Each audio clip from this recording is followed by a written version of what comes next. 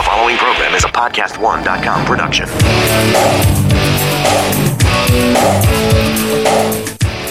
I'm so glad you've joined us here on the Clark Howard Show, where it's all about your wallet. I want you to learn ideas from me so that you can keep more of what you make. Clark.com is our website. You want deals? ClarkDeals.com. And when you have a question for me, Clark.com/ask.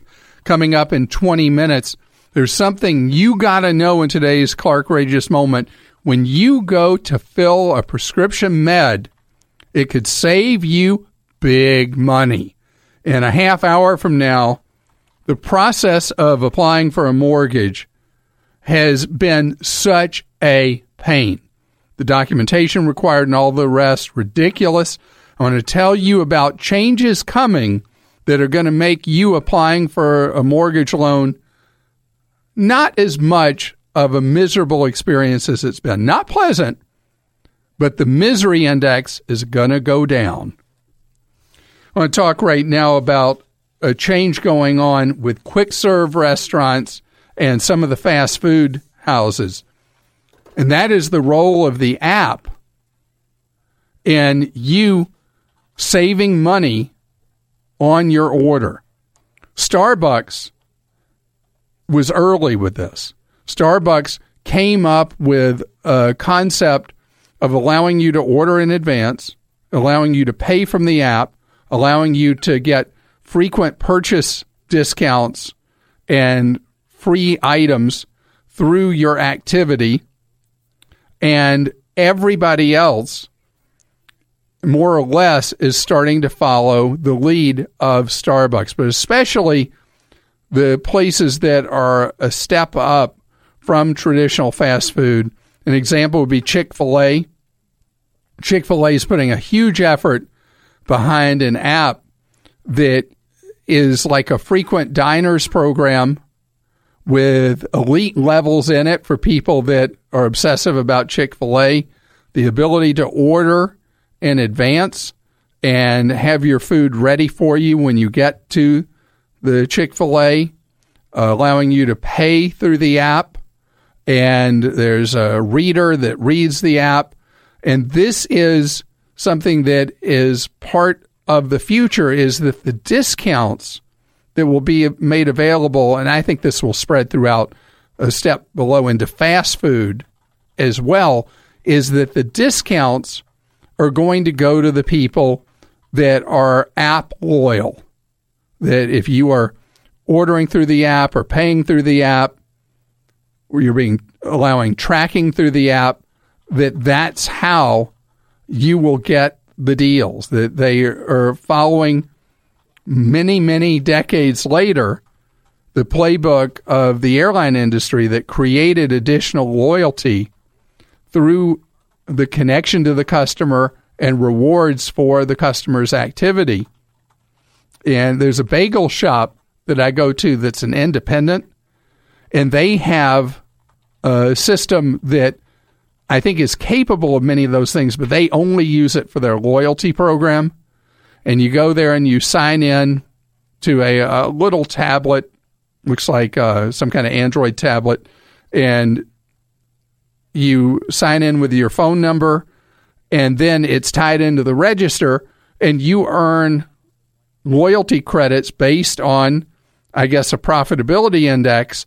And as you eat there, you earn the credits, and then it'll pop up and say you've earned a free fancy coffee, or you've earned a free bagel, or you earned a free sandwich, or whatever it is through that loyalty program.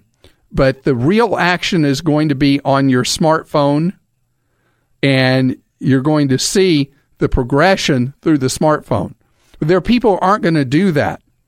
And that's why Wendy's is doing a huge rollout of kiosk touchscreens where you will order your food from the touchscreen rather than ordering from a human. Now, the big thing with that is research says that people in their teens and 20s do not want to have to wait in line for a human to take their order. that overwhelmingly they are more comfortable going to a screen and placing an order at that screen. And so you're going to see much more of that. And yeah, that will also potentially reduce labor costs for Wendy's, but it's also something that I think of this. Okay. When I go to a quick serve or fast food, I prefer to be able to make my own soft drink.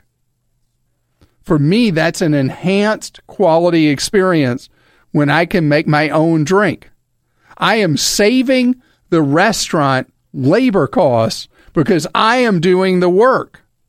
It's gone from being a full-serve activity to self-serve, and in my mind, it is an enhanced experience because I get to make my drink exactly like I want with a mix of ice and a mix of various flavors if I want to or whatever.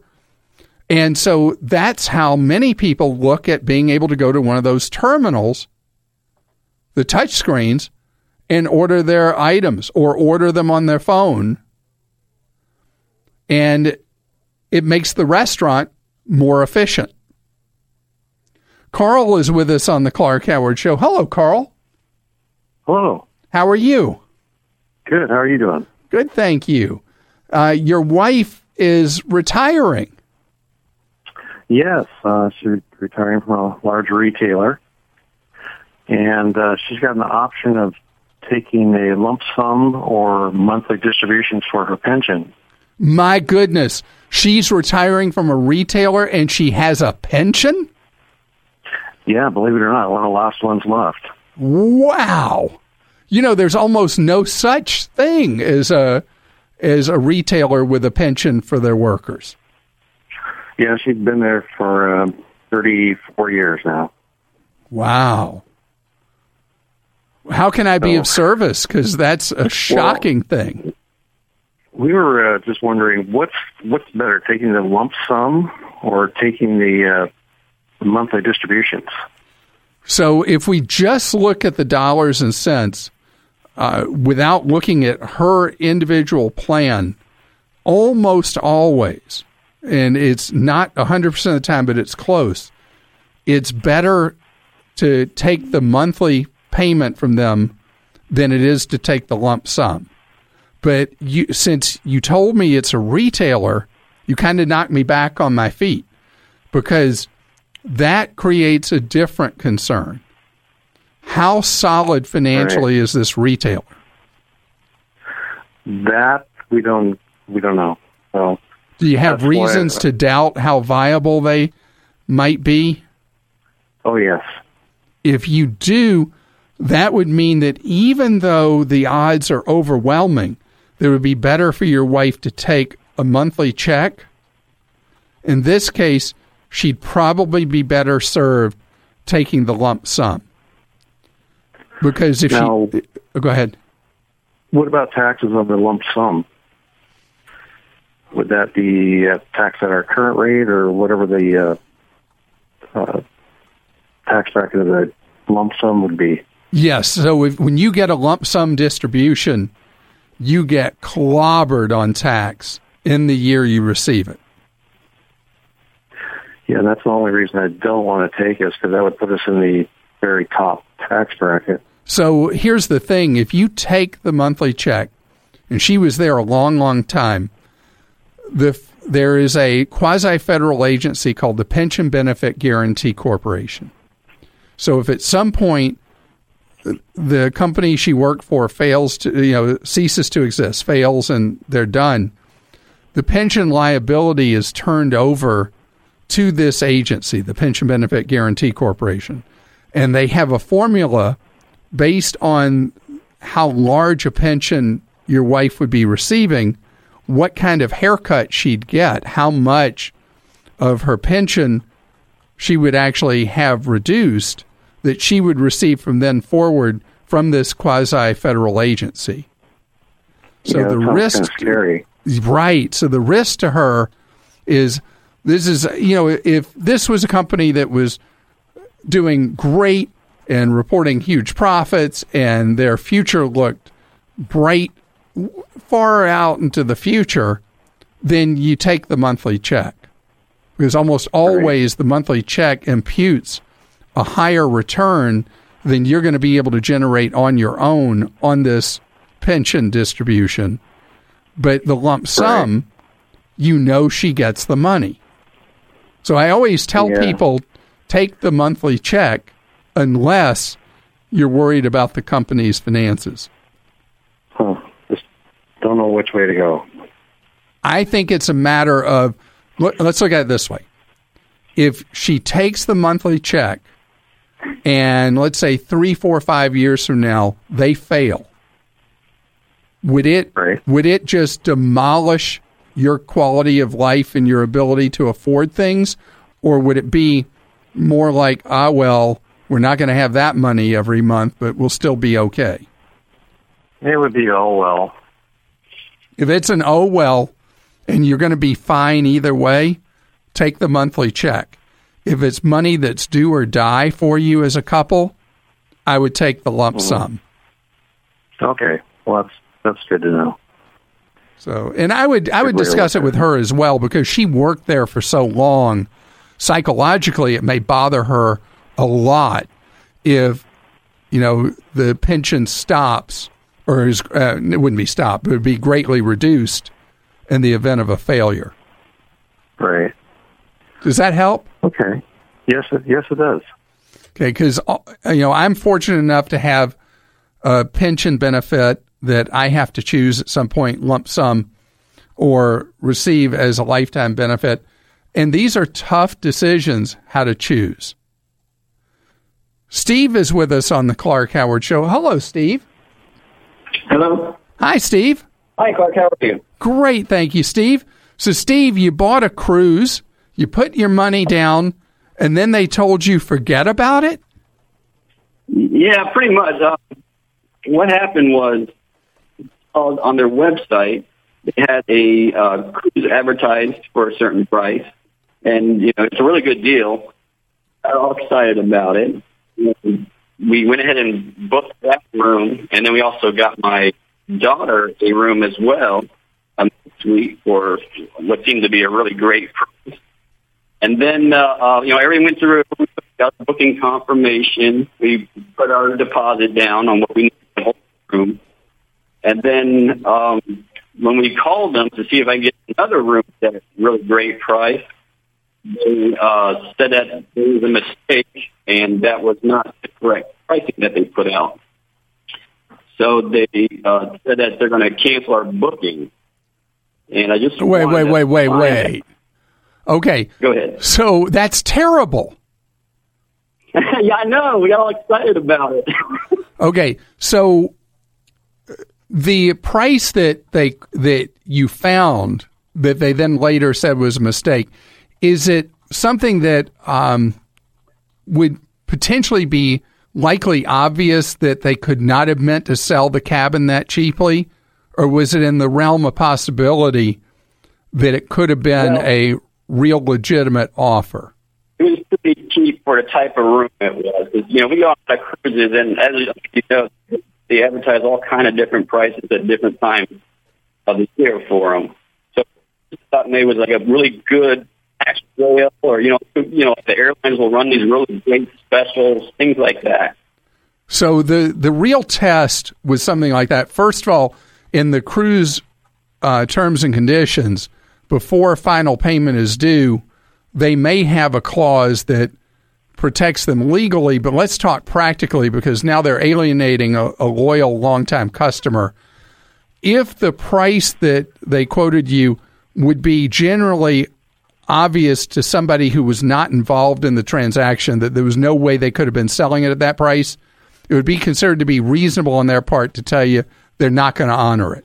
On the other hand, if it's within the range of what very well could be a possible price for a cruise, it should be honored. Uh-huh. Have you started blasting them on social media? Well, we haven't. We, and I know it's kind of like a first world problem, so I didn't really want to make a big deal. No, but that's fine. I mean, I would get on Cruise Critic And if it is something that could have very possibly been real, I would be blasting the cruise line on there. They monitor what people are posting, what you do on Facebook and Twitter about them. Their reputation is very important. And if they are being foolish in this case with a long-time experienced cruise passenger, and it would have been reasonable to expect that that could have been a real deal, you should get that deal and it should be honored.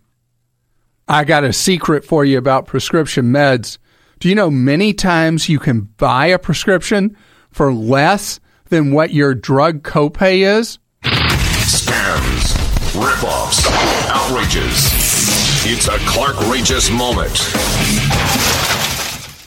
This just happened to me recently where I filled 2 prescriptions and the 2 combined were $7 and change. But my copay would have been $50. In my case, the pharmacist told me that I should just pay for them and not involve the insurance company. But in something that is absolutely Clark-rageous, Bloomberg reports that over and over again, drugstores are not telling the customer, and you're paying more than the actual cost of that generic drug. Which brings me to the most important thing of all, always comparison shop when you're filling a prescription med. Check out GoodRx.com and Costco and Walmart's $4 prescription drug list before you buy your prescription. Rocket Mortgage by Quicken Loans proudly supports this podcast.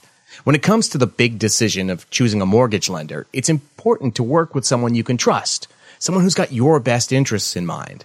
And with Rocket Mortgage, you'll get a transparent online process that gives you the confidence to make an informed decision. Don't waste time searching through stacks of paperwork. With Rocket Mortgage, you can securely share your financial info to get a mortgage approval in just minutes. You can even adjust the rate and length of your loan in real time to make sure that you get the mortgage solution that's right for you.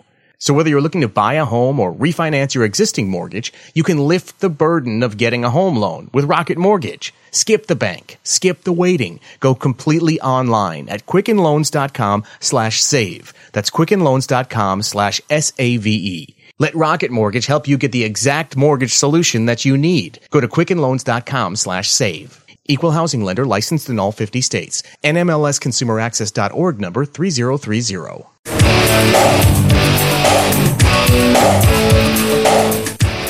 So glad you're with us on the Clark Howard Show, where it's about you learning ways to save more and spend less. And don't let anyone ever rip you off. On the web at clark.com, when you have a question for me, clark.com/ask. I had a question the other day from somebody when I was working out at the YMCA, which made it clear to me I had not explained something well on the air. So I'm going to try again. I had, in passing, talked about Rocket Loan. And Rocket Loan is a product, a sub-product of the big lender Quicken. So with a Rocket, you may have seen ads for the Rocket Loan. It is a much easier way for you to apply for a mortgage. And they actually call it the Rocket Mortgage. And with it, what they've done is they allow you on your smartphone or your computer to make it really, really simple to get your loan done. It's not like it's a magic loan that's necessarily going to be better than other loans. It may not be the lowest interest rate you can get. And that's where I think in my quick explanation before, I did not adequately explain that what the big deal is about Rocket Mortgage is that they make it so much easier for you to post the information needed for the documentation for the loan, get everything done with the refi or the purchase loan, and make the whole process more like it's in the 21st century instead of the 20th century with the endless documents that lenders expect you to submit, and every time you submit something, there's something else they want, and they want it in a different format, and on and on and on. And so the idea of Rocket Mortgage and the reason that people like using it is even if it's not the cheapest rate you can get, the process is so much easier that you get it done. Because so often people will abandon particularly a refinance because they just hate all the hassle and the blizzard of paper again and again. Submit this, submit that. Well, I already submitted that. Well, we can't find it. Submit it again. And so giving you the electronic way of submitting stuff and making the process 100% transparent to you at all times is why people like the Rocket Mortgage. Now, there's a new product to compete with it that is designed for multiple lenders that you're probably going to see made available to you. Don't know if it'll be under their brand name or not, but it's getting a lot of buzz in the mortgage banking industry called Streamloan, which is a supposedly very secure platform for you to submit the documentation required for your loan. And one of the crazy things about it is that if you end up changing lenders partway through, you don't have to then resubmit all the same documents again. They are stored and available through the app operated by Streamloan. The only thing that Streamloan has not done is it's only an iOS platform, only an Apple platform. And that's a bit of a problem since most people carry Androids. But I assume at some point they'll have that available as well. But the marketplace is speaking. And people in the banking business are generally pretty averse to change. And the way they did things is the way they did them. But people that are more customer focused are coming up with new customer-friendly ways to modernize and get things done for you. Just because a lender uses the Streamloan product doesn't mean they're going to be the right lender for you to go to. But the process being easier and more transparent for you, that's the right way for it to get done. And those of you in the banking business, you should see what Quicken is doing with Rocket Mortgage, because they're actually doing business in a way like they actually care about the customer. Janet joins us on the Clark Howard Show. Hello, Janet. Hi, Clark. Thanks for everything you do. Certainly. How are you doing? I'm fine, thanks. Good. How may I serve you? Well, I have an older car, about 14 years, that I've driven pretty much into the ground.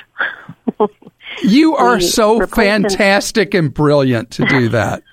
Because do you know there was a guy who used to do personal finance stuff who ran the numbers and figured out that if you will keep the cars that you drive, the vehicles you drive, on average, if you buy a new one, keep it 10 years or longer, changing nothing else in your life, that one thing of keeping vehicles a long time allows you to retire 5 years sooner.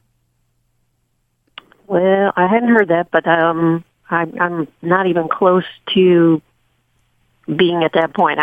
We as far as savings and all that. So, but think about the hole you would have buried yourself if you got new vehicles like so many people do every 3 or 4 or 5 years.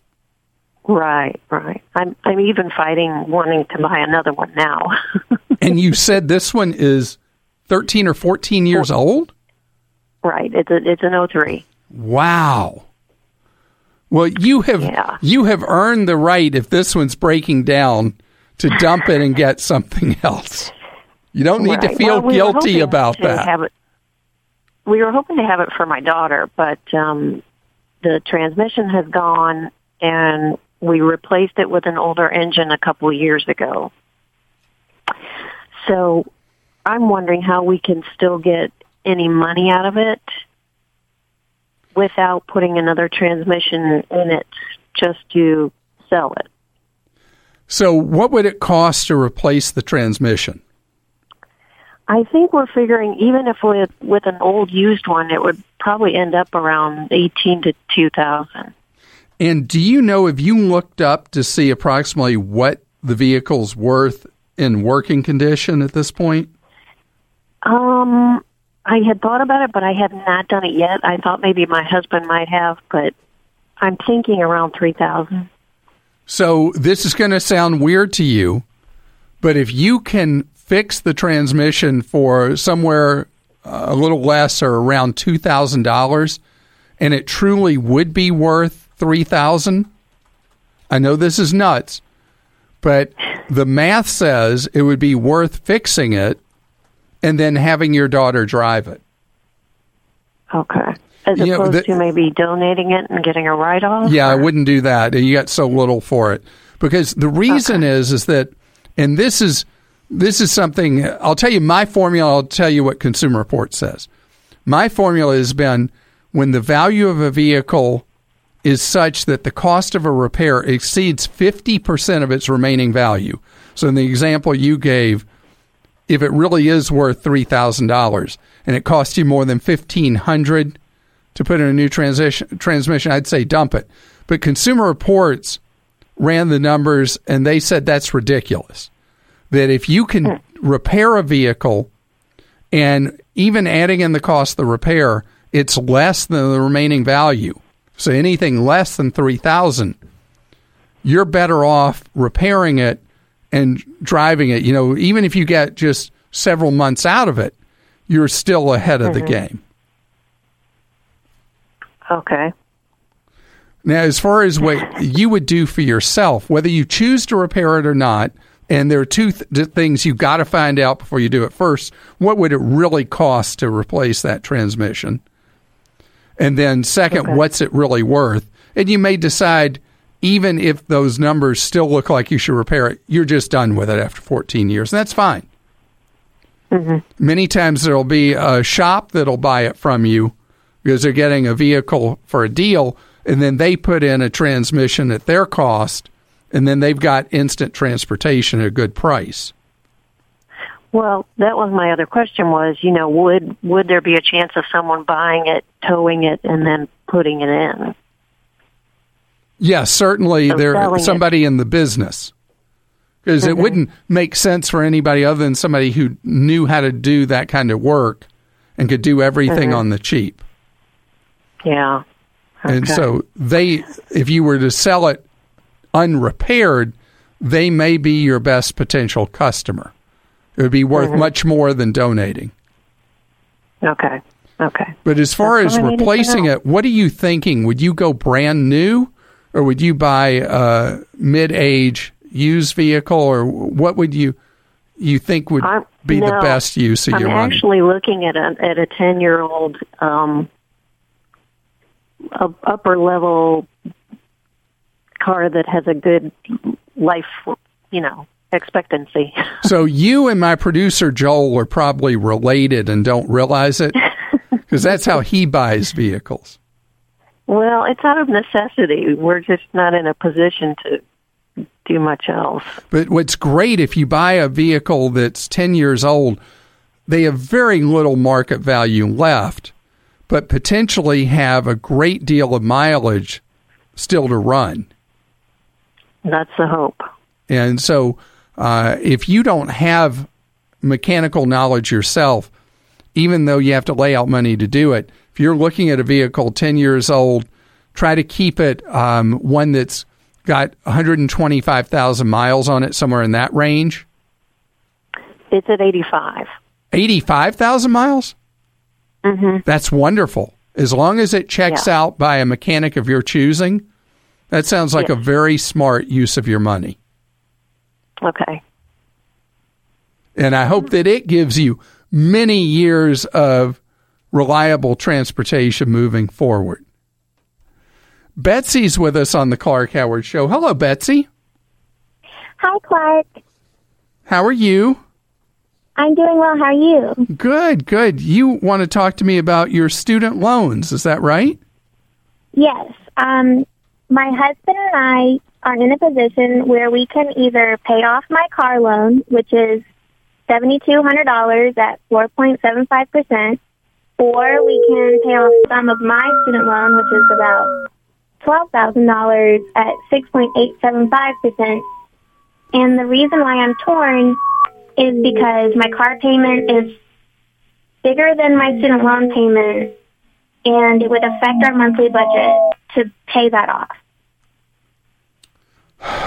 You know, there's such an advantage towards you paying the money towards your student loan, and you get so much more bang for your buck.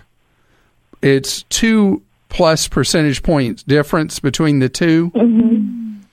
But the student loan, is it a federal student loan? Yes, I have all federal loans, but my husband, he has about $60K in federal loans and then another $15,000 in private.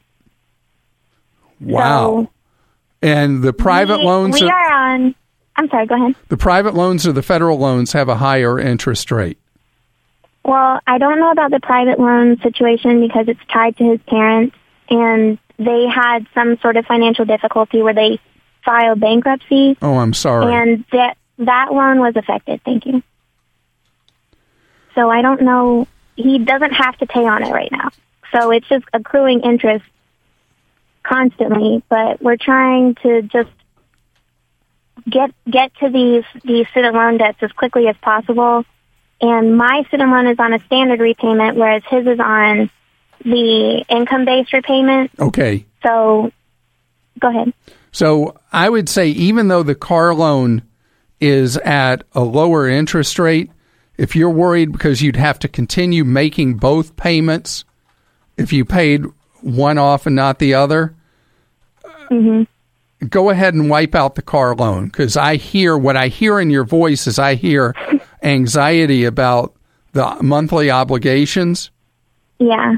So I'm giving you permission to wipe out the car loan, even though it's a lower balance, lower interest rate, and be done with it. Okay. And his student loans, it's a greater amount, but they're actually at a slightly better interest rate than my student loans, because when I was taking them, it was just, the rates were just a little higher. So once you don't have to make the car loan each month, that gives you more money to throw at your student loans. Yes, exactly. And I think that would be just fine. It would give you peace of mind, and you'd get closer and closer to being done with the debt obligation you have from school, and then you can rest easy. It's time for Ask Clark. That's where our producer, Joel, posts a question to me that you have put at Clark.com. Who you got, Joel? Clark got a question from Juan. He says, I'm currently a USAA member, recently opened a Roth IRA with him. Would it be better to open a Roth with one of the big companies such as Charles Schwab, Vanguard, or Fidelity, though? Well, USAA is a great organization, and they do a wonderful job for you, and thank you for your service to our country. And so if you do your Roth IRA with USAA, they offer a variety of funds you can be in, and that is A-OK to be with them. They may not be as low cost as Vanguard, but they are a low cost, no commission provider, and I feel fine with you being with them. All right, and Len says, I've established 529 accounts for each of my grandkids. How much should I plan to set aside for each of them if I want to cover the cost of a public in-state university for 4 years? Did the poster say how old the grandkids are? He doesn't. So if you look at what current tuition is for a 4-year state school where the grandkids live, and you wanted to pay the whole freight for them for tuition, room, and board, there are estimates that the state school would have on its website what that would be. And so if you gave that amount of money, the growth you'd have over the years till they entered school would probably make that sufficient for enough money to pay for their school. Hope that made sense. So you take what the current cost is for school, and you can see that estimate on the state school website, multiply that times 4 if they only show it annually, and put that amount in for each of the kids, and the growth invested in the age-based portfolio of the 529 plan should get them there where school will be basically free for them when they get there. Hope they appreciate their grandparent. If you're wondering how to get the funding needed to run a small business today, Kabbage has the answer. Kabbage helps small business owners access simple and flexible funding right away without the headaches that come with applying for a traditional loan. You can apply online or from your phone by securely linking your business information to get an automatic decision. There's no waiting in line, there's no scanning documents or tracking down financial statements. Kabbage gives you the flexibility to decide what's best for your business. And once you're approved, you choose when to use your funds and how much you're going to take. You only pay for the funds that you actually use. Kabbage has supported over 100,000 small businesses with $2.9 billion in funding already. Visit Kabbage.com/save. There's no cost to apply or set up your line of credit. And just for listening to this podcast, when you qualify for funding, you'll get a $100 Visa gift card that you can use anywhere. That's Kabbage with a K. Kabbage.com/save. You know, when you're a kid, there are a lot of things that you think exist. Unicorns, dragons, mermaids, you name it. When you're a kid, it's real. But when you find out later that they don't, well, it's kind of disappointing. Of course, as you get older, you get over the disappointment. But when you're looking to buy a car, there's nothing worse than finding the one of your dreams online, and then you find out later it doesn't really exist. It's not true. That's why at TrueCar, they show you real pricing on actual inventory. This isn't pricing offered to you by TrueCar. It's an actual VIN-based price from a TrueCar certified dealer in your area. Real prices. And these aren't just any dealers either. TrueCar certified dealers are a carefully curated network of dealers committed to transparency. They offer competitive prices and a faster, easier buying experience for you. It's a fact. TrueCar customers are more likely to enjoy a faster buying process when they connect with the TrueCar certified dealers. And, on average, they save over $3,000 off the MSRP. So when you're ready to buy that dream car, visit TrueCar and enjoy a more confident car buying experience. Some features not available in all states.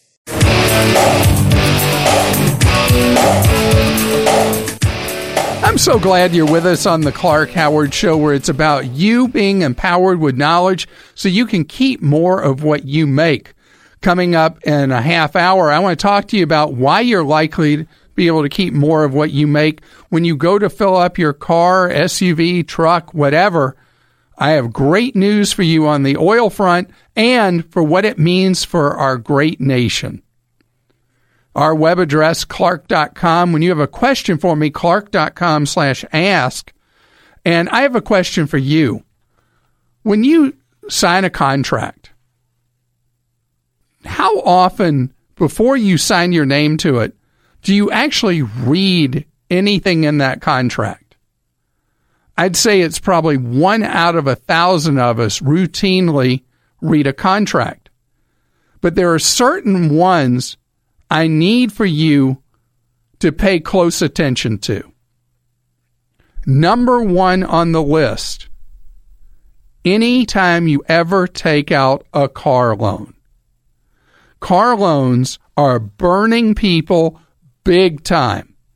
So the scenario is this. People are taking out longer and longer car loans. And when you take out a longer car loan, the result of that is that you are likely to sell or trade in that car before you've reached the end of the loan. So why would that be a problem? Because in the terms and conditions for that loan, you may face some gotchas in how the interest is calculated so that the interest is front-loaded to harm you in the event that the loan doesn't stay in place for the full number of years of that loan. So in addition to worrying about the interest rate on a car loan, you never, ever, ever, not ever want to take out any car loan other than one that is known as a simple interest loan. It's not at all unusual that a car loan may be calculated at something called sum of digits or rule of 78. It's a way of clobbering you on interest far in excess of the stated interest rate in the car loan. If you remember nothing else that I'm saying to you today, remember this. Never, never, never, not ever take out a car loan that does not calculate interest as simple interest. And with a car loan, you want to look for things that are being financed in it that you may not be aware that somehow you signed up for them. Like some kind of multi-$1,000 extended service contract or extended warranty on the vehicle. And then you're financing it over 5, 6, 7 years? And with that or any kind of home loan, look for whether there is a prepayment penalty. You do not ever want to take out a loan. Ever, ever, not ever take out a loan that has a prepayment penalty. It's where you are punished for paying off a loan early. You know how repeatedly I talk about if you're not a member of a credit union, you need to join one? Because unfortunately, I think only 100 million Americans are credit union members. That means 220 plus million Americans are not members of credit unions. That's a financial disaster. Because when you go for a loan, credit unions, because they're co-ops, they're owned by the members, they're not trying to hit you with a gotcha. They're not trying to hit you with a curveball because you were it. You are them. You own the place. And that's why whenever you are looking to go buy a car, I always want you to go to a credit union before you even go shopping for a car to see what money you're good for, what kind of loan they'll qualify you for. And when you're looking for a home, one of the changes that happened after the real estate bust is credit unions have become the best place to go get a mortgage, or certainly a home equity line of credit. So, fine print. Nobody's going to read all the pages of a contract. So just remember the key things I said. Simple interest loan, no prepayment penalty, no rule of 78s, no sum of digits. Lauren is with us on the Clark Howard Show. Hello, Lauren. Hey, Clark. Can you hear me all right? I hear you perfectly. Great. I'm on Project Fi, and apparently people have been telling me it's hard for them to hear me, so I'm glad you can hear me well. I hear you very well. Project Fi, interestingly enough that they say that they're having a hard time hearing you. Generally, the techies say that Project Fi, which is a Google cell phone service, is the best network there is in the country. So, yeah, well, I am one of those techies, so... And what's your bill? What's your bill end up being in a typical month on Project Fi? Well, I financed my Google phone through them, interest free, but without that, it's about $30 a month. And that gets you everything you need, calling, texting, and data. Yeah. You're great. Yeah, I only use about 1 gig of data a month because I'm on Wi-Fi so often. Perfect. All right. Well, how can I serve you today? Because you didn't call to tell me about Project Fi, which I'm glad you mentioned it because it is such a phenomenal offer that's never promoted or advertised. Yeah, well, the reason I called is I'm 26, and I opened a Roth IRA last year. I funded it for both last year and this year's contributions to the max. And I also had a 401k traditional with my employer. And then I realized recently that my employer offers a Roth 401k option. So I decided to switch all of my contributions to Roth with my 401k. So I'm contributing 12% plus my employer matches 5% pre-tax. So I'm wondering, is there any point in me continuing to contribute to the Roth IRA while I'm not maxing out my Roth 401k? I don't know that there's any advantage, because with the employer plan, it all happens automatically. It gets the money in there. There's potentially down the road more flexibility with money in the 401k than there is with the Roth IRA. So I think doing the Roth 401k and just stepping that up from what you're already doing, which, by the way, how old are you?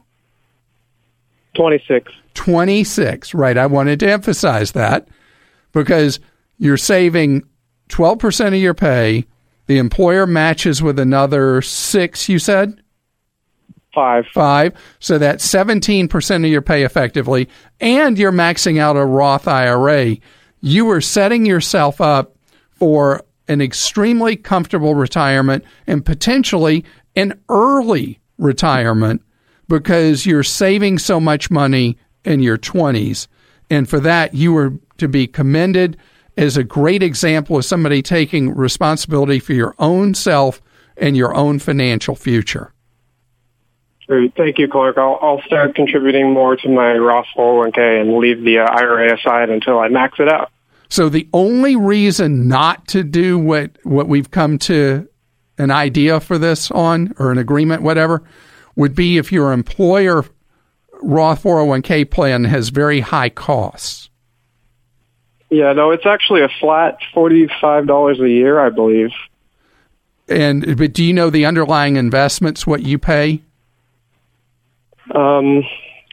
They're very low. They're maybe less than 0.1%. I mean, Great. So then a target retirement. So then you are perfect with what you're doing, and keep it up.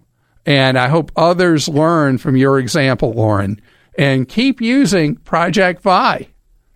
Jana's with us on the Clark Howard Show. Hello, Jana. Hello, Clark. How are you? Great, thank you. How may I serve you today? Well, sir, I am trying to find a way to control my television through my phone. I'm currently using a device that the company is abandoning, and although it's been working well, it runs off of batteries, and it connects to my phone through Bluetooth. So you manually have to activate the device in order to get your phone to connect through it. And the app is no longer supported because, like I said, the company's abandoned it. So I'm trying to find another option out there. And I'm kind of surprised that with the big kick in home automation that there isn't more options for controlling TVs. Right. And this is a problem, because what's happening now with the technology to operate your TV is things are migrating very heavily to Roku and to the device from Google, which is called, Joel, what's the Google thing? We have several. Chromecast. And so people are controlling their TVs with those two.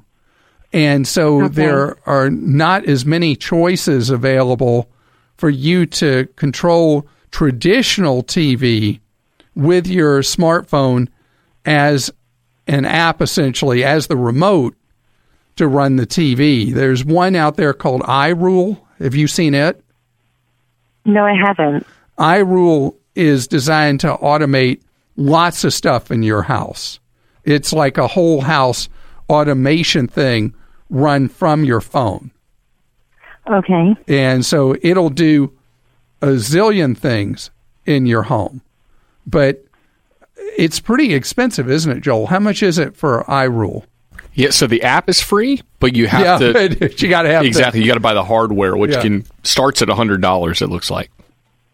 So that's going to be the hard part for you, is that with the various devices available, who knows who's going to survive, because these solutions are software, hardware combined.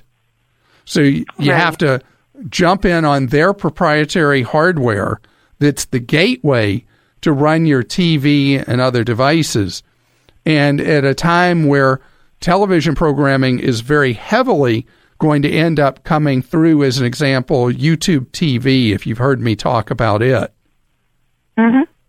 And so with it's integrated perfectly with Chromecast, which is a very, very inexpensive solution for you to have on your smartphone. Right.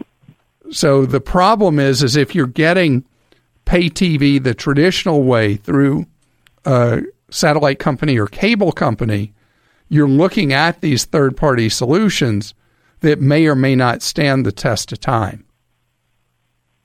Right. Yeah, I currently use an antenna. I got rid of cable a long time ago because it was the cost was going up so much. Wow, good for you. But the idea of using a traditional remote is just too much aggravation? Well, actually, I'm disabled, so I use my smartphone for a lot of things, and home automation has really made my life a lot easier. Okay, then maybe for you, the whole house solution that I mentioned, I'm going to give you the web address for it in a second.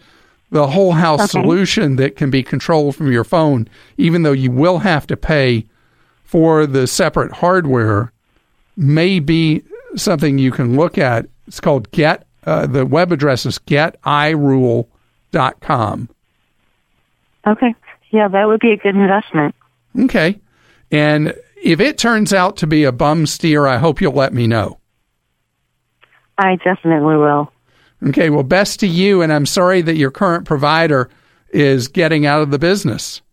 Tom is with us on the Clark Howard Show. Hello, Tom. It's great to have you here. How are you doing? I'm doing good. How are you? Good, thank you. You would like to win millions. Right.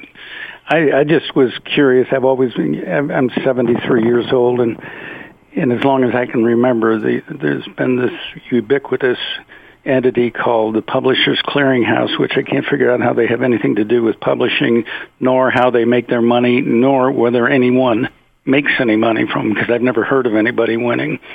Just curious about them. So Publishers Clearinghouse itself is legit. There are any of a number of people that are trading falsely on their name that are scamsters. Right. But the deal with Publishers Clearinghouse is they make their money in commissions from magazine companies. I see. So the biggest problem in the magazine business is acquiring new customers. Circulation, right. Right.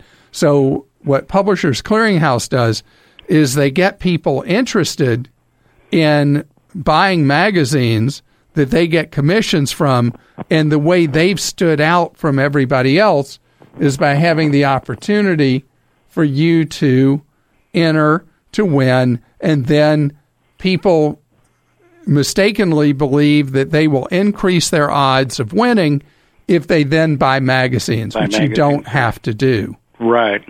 So it is legit. The number of people that win is obviously tiny. Right. It's a sweepstakes, and you don't have to pay to enter, but they are the legit deal. But you've got to be so careful because so many of the people out there are completely and totally bogus. Right. Who are trading on their name. Right. Somebody I know got a call yesterday saying if you just come bring $150 to Walmart, you're a winner. Oh, I should play a sounder for that.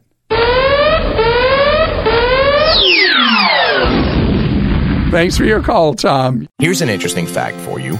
There are nearly 1 million new books published in the U.S. alone every year. So if you like to read, how do you choose what you're going to read? Well, that's where Fully Booked by Kirkus Reviews comes in. You see, Kirkus has been one of the top book review publications for over 80 years. They do a deep dive on thousands of titles every year, including interviewing best-selling authors and telling you what might be the hot new release before everyone else knows. And it's coming to Podcast One in just a few weeks. So keep your eyes and ears open for Fully Booked by Kirkus Reviews.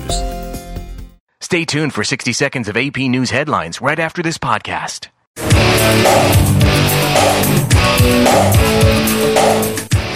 It's great to have you here on the Clark Howard Show, where it's about you learning ways to save more and spend less, and don't let anyone ever rip you off. You want the opposite of rip-offs? Check out Clark Deals. ClarkDeals.com, where we have all kinds of bargains for you to help you stretch every dollar. Clark.com is our web address, and when you have a question for me, Clark.com/ask. Speaking of deals,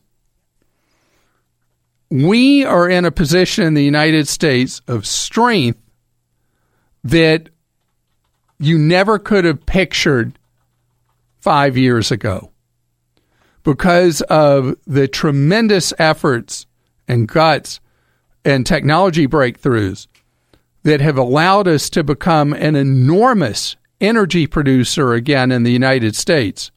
We now are at a point where we are virtually the world's largest producer of energy, specifically oil and natural gas.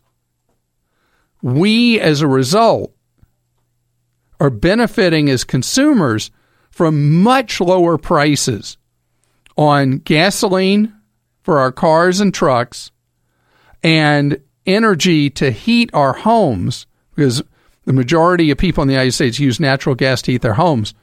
We are benefiting from much lower energy costs than we would have otherwise. And in the midst of OPEC trying to restrict the supply of oil produced in the world and run the price of energy way up, U.S. oil producers that had gone to the sidelines have come back to oil fields from Texas to North Dakota, and it has changed things. And so even though there are other countries in the world that are now paying more for energy, we in the United States still benefit from very, very favorable prices when you go to the gas pump and when you pay your heating bill. In addition, something nobody ever really talks about, for the electricity that comes to your home, power companies around the country have very heavily moved to much more affordable natural gas from what is typically more expensive coal, which has the effect of making the air far cleaner and reducing what it costs you for air conditioning in the summer and for electricity all year round. This is really great stuff, but it's not even the best thing. You know, the energy producers, the oil producers in the world used to have us over the proverbial barrel. They were able to punish us in the wallet, punish us militarily, and punish us politically because we were dependent on them for energy supplies. And now, because of what we're producing in the United States, that is not an issue. And in the midst of all this, because of American ingenuity again, we are on the edge of being able to electrify our vehicles with ultra-low-cost batteries to replace oil eventually completely and eliminate 100% dependence on any foreign suppliers of oil. Because within the next probably 18 to 24 months, it's going to be cheaper to manufacture an electric vehicle in the United States than a gas engine vehicle with no subsidies either way. There's just great stuff going on. And you look at every side of this equation with what the energy producers have been able to do. And the beauty is we electrify our vehicles. It means our energy producers make us a ton of money and make themselves a ton of money. When I say us, I mean the country. And make themselves and their stockholders a lot of money by now exporting energy from the United States. And think about that turning of the equation around. With oil having once been used as a weapon against us, we are able to deal with the world on the energy front from a position of strength. And know that for the foreseeable future, barring some unexpected event in the world, we'll have some run up in what you pay to put gasoline in your truck or vehicle or car, SUV, as we move into the peak driving season. But prices are going to be so much better because of American ingenuity. Benny's with us on the Clark Howard Show. Hello, Benny. Hello. How are you? Great. Thank you, Benny. How can I be of service to you? I was just wondering what's actually optional in the state that I am in, Alabama, that you have the uninsured motorist car coverage, and I was wondering if it's necessary to get or not to get on the uninsured motorist. I love for you to buy uninsured motorist insurance. And the reason I do is how many people you're on the road with who are riding around without insurance at all or without much coverage. So if something happens, you're protected against both possibilities when you have uninsured motorist coverage. And often it will not be that somebody who hits you doesn't have insurance. It's just they only have what are known as state minimums. And it's not going to be nearly enough, maybe even to pay for a visit to the emergency room. So that's why I really love it. Do you know in the worst situations, can I tell you the craziest things that happen when you don't have UM? You could have a friend riding in the car with you, and you're in an accident, not your fault, another driver's fault, and your friend gets hurt, and you don't have the UM, and the person who hits you either doesn't have insurance or has minimal. This is the worst thing. Your friend, in order to get medical bills covered, may have to sue you. Ooh. It's nasty stuff. I know about a story about that happening where someone who had been a lifelong friend, and it harmed their friendship when they had to turn around because of their injuries and sue their friend, the driver, who wasn't at fault. What coverage would you get? And at the start, I think it starts off at, let's see, $25, $50, and then it goes $50, $5,100, and then I guess on that for 2 or 3 more. So, all right. So I'm crazy with this. I buy high levels of UM because if you buy, let's say you said the lowest limit was $10.50. Is that right? $25.50. $25.50. That's the actual, yeah. Do you know what if you had just moderate injuries and you had a couple of days in the hospital? Do you know what kind of bill that could be? Yeah, pretty big. And that's why the premium differences shouldn't be so ugly that I think you go with as much coverage of UM as you can afford.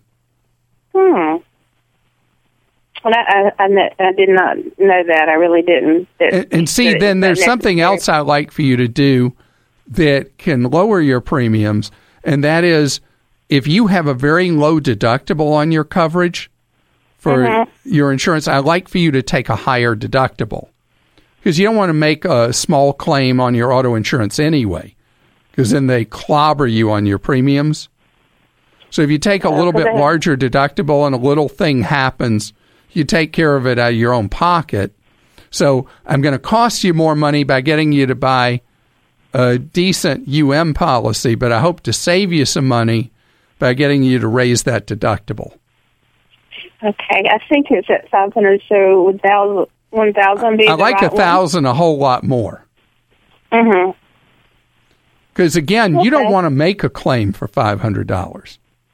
Right. Now, you hate me, and I'm going to tell you in advance, you're going to hate me if you have an incident that suddenly you have $500 extra that you have to cough up. Mm-hmm. You're not going to like me right then. But over time, it's a better thing to do to protect your wallet. Robert's with us on the Clark Howard Show. Hello, Robert. Hello, Clark. Thanks for taking my call. Sure. You want to talk about life insurance. I do. I'm 61 years old, Clark. I've been paying on this policy since 2002, which is roughly almost $40,000. At the end, we have longevity in my family, which if I go to 91, I'll have a total of about $120,000 into a $150,000 life policy. Except, are you not in a participating one where the actual cash value will rise over time above the stated amount? Right now, the cash value, no, it will not rise above the stated amount. No. Really? Correct. So you would pay over those decades a total that would equal roughly 75% of the face amount of the policy? That's correct. That sounds like a pretty lousy policy. Yeah, yes, I believe it is. And that's really what I'm at the age now where, we won't need those benefits. We don't need those benefits at this time. We have resources that are, more than substantial, pay for any funeral expenses. So my question to you was, does it come to a point where I cash this out and just get term insurance, level term, or just continue on? I'm going to give you a process where you'll know exactly what to do with it. Exactly. And you have enough money at stake. You want to do what I'm about to tell you. Okay. There's a nonprofit organization called the Consumer Federation of America that has a service that evaluates existing life insurance policies. And they'll be able to tell you with exact precision if you should keep this policy, dump it, convert it, borrow against it, cash it out, what would be the right move for you. And it's pretty involved what they do. So it costs $125 for them to do the evaluation. But compared to the money you have at stake, that's nothing. Agreed. I agree. So I'm going to give you a website you can go to that is a dedicated website to this from the Consumer Federation of America, where you can see exactly what documentation you've got to get together for them to run the full analysis for you. Very good. The website is evaluatelifeinsurance.org. Okay. And they're basically only charging you what their time cost is to do it because this is a nonprofit. Understood. And so then you'll know. Sound investment. You'll know exactly what you should do. And it's not even gray with a scenario like you played out. But for you and me, this isn't what we do for a living. So it's something we would not be able to properly assess and answer whether you keep it, dump it, or something else. Right. Well, that's certainly great direction, Clark. I do appreciate it. And I really enjoy your show, and I appreciate what you do every day. Well, thank you very much, and I hope you have a great day. Martin is with us on the Clark Howard Show. And Martin, You want to know if it's really true that a 529 plan is the right answer to every question in life. Yes, partially. We have a 529 plan for our 4-year-old, and I was looking at how much it's gone up over the last 4 years, and it really hasn't done that well. And I was wondering if you seriously recommend them. Yeah. Because if you are in a 529 plan, one of the low-cost ones, and you've been in with your child originally a newborn, now 4 years in, you should have had a very large increase in the value of your account, because if you're in a typical age-based portfolio, your child's money would have been overwhelmingly in stocks, and the stock market has had a great last several years.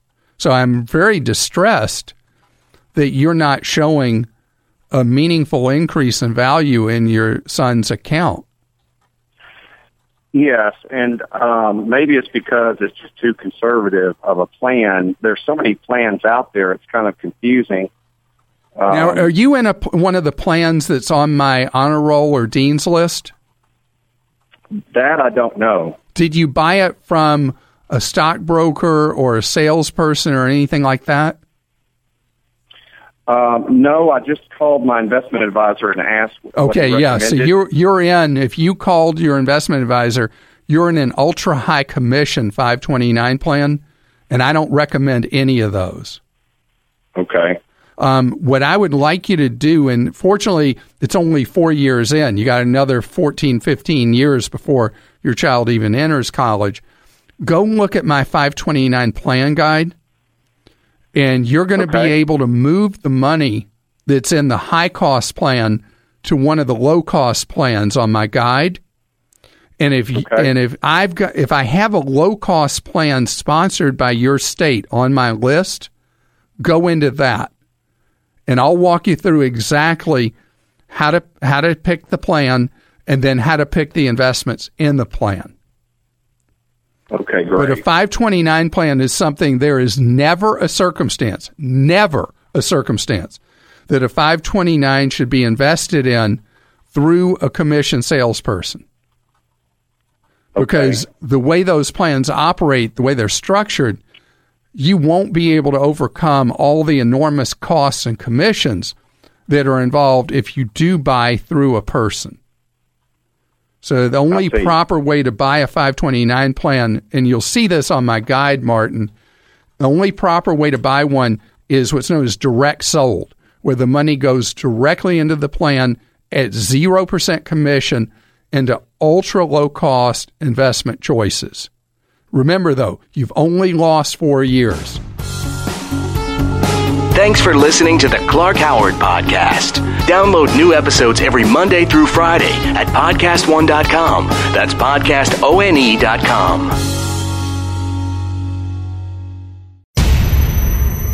I'm Mick Garris. When it comes to horror, you might know me as a writer, producer, and director. But I also love making people open up. I'm getting together with the most fascinating people in fright filmmaking. I'm going to pick their brains and find out what they know. But if they've got any secrets they're determined to keep, I have ways of making them talk. Download new episodes of Postmortem with Mick Garris every other Wednesday at podcastone.com, the Podcast One app, or you can subscribe on iTunes. What we're learning about the Manchester bomber. I'm Rita Foley with an AP News Minute. The father of the alleged Manchester suicide bomber says his son didn't do it. We don't believe in killing innocents, he told the AP. But the father reportedly was a member of an al-Qaeda-backed group in Libya years ago. That, according to a former Libyan security official. Meanwhile, police have carried out raids on a block of apartments in Manchester. Witnesses say they heard explosions. Alan Kinsey was a neighbor of the alleged bomber. The actual family that had been there, I'd never really come across them in bad ways. It was always, even when I said hello, they never seemed to speak back to you. It was just like kept themselves to themselves, and that was about it. The British putting more military troops on the streets now as police say it's clear this is a network they're investigating. President Trump has arrived in Brussels for NATO meetings after a visit this morning with the Pope at the Vatican. I'm Rita Foley.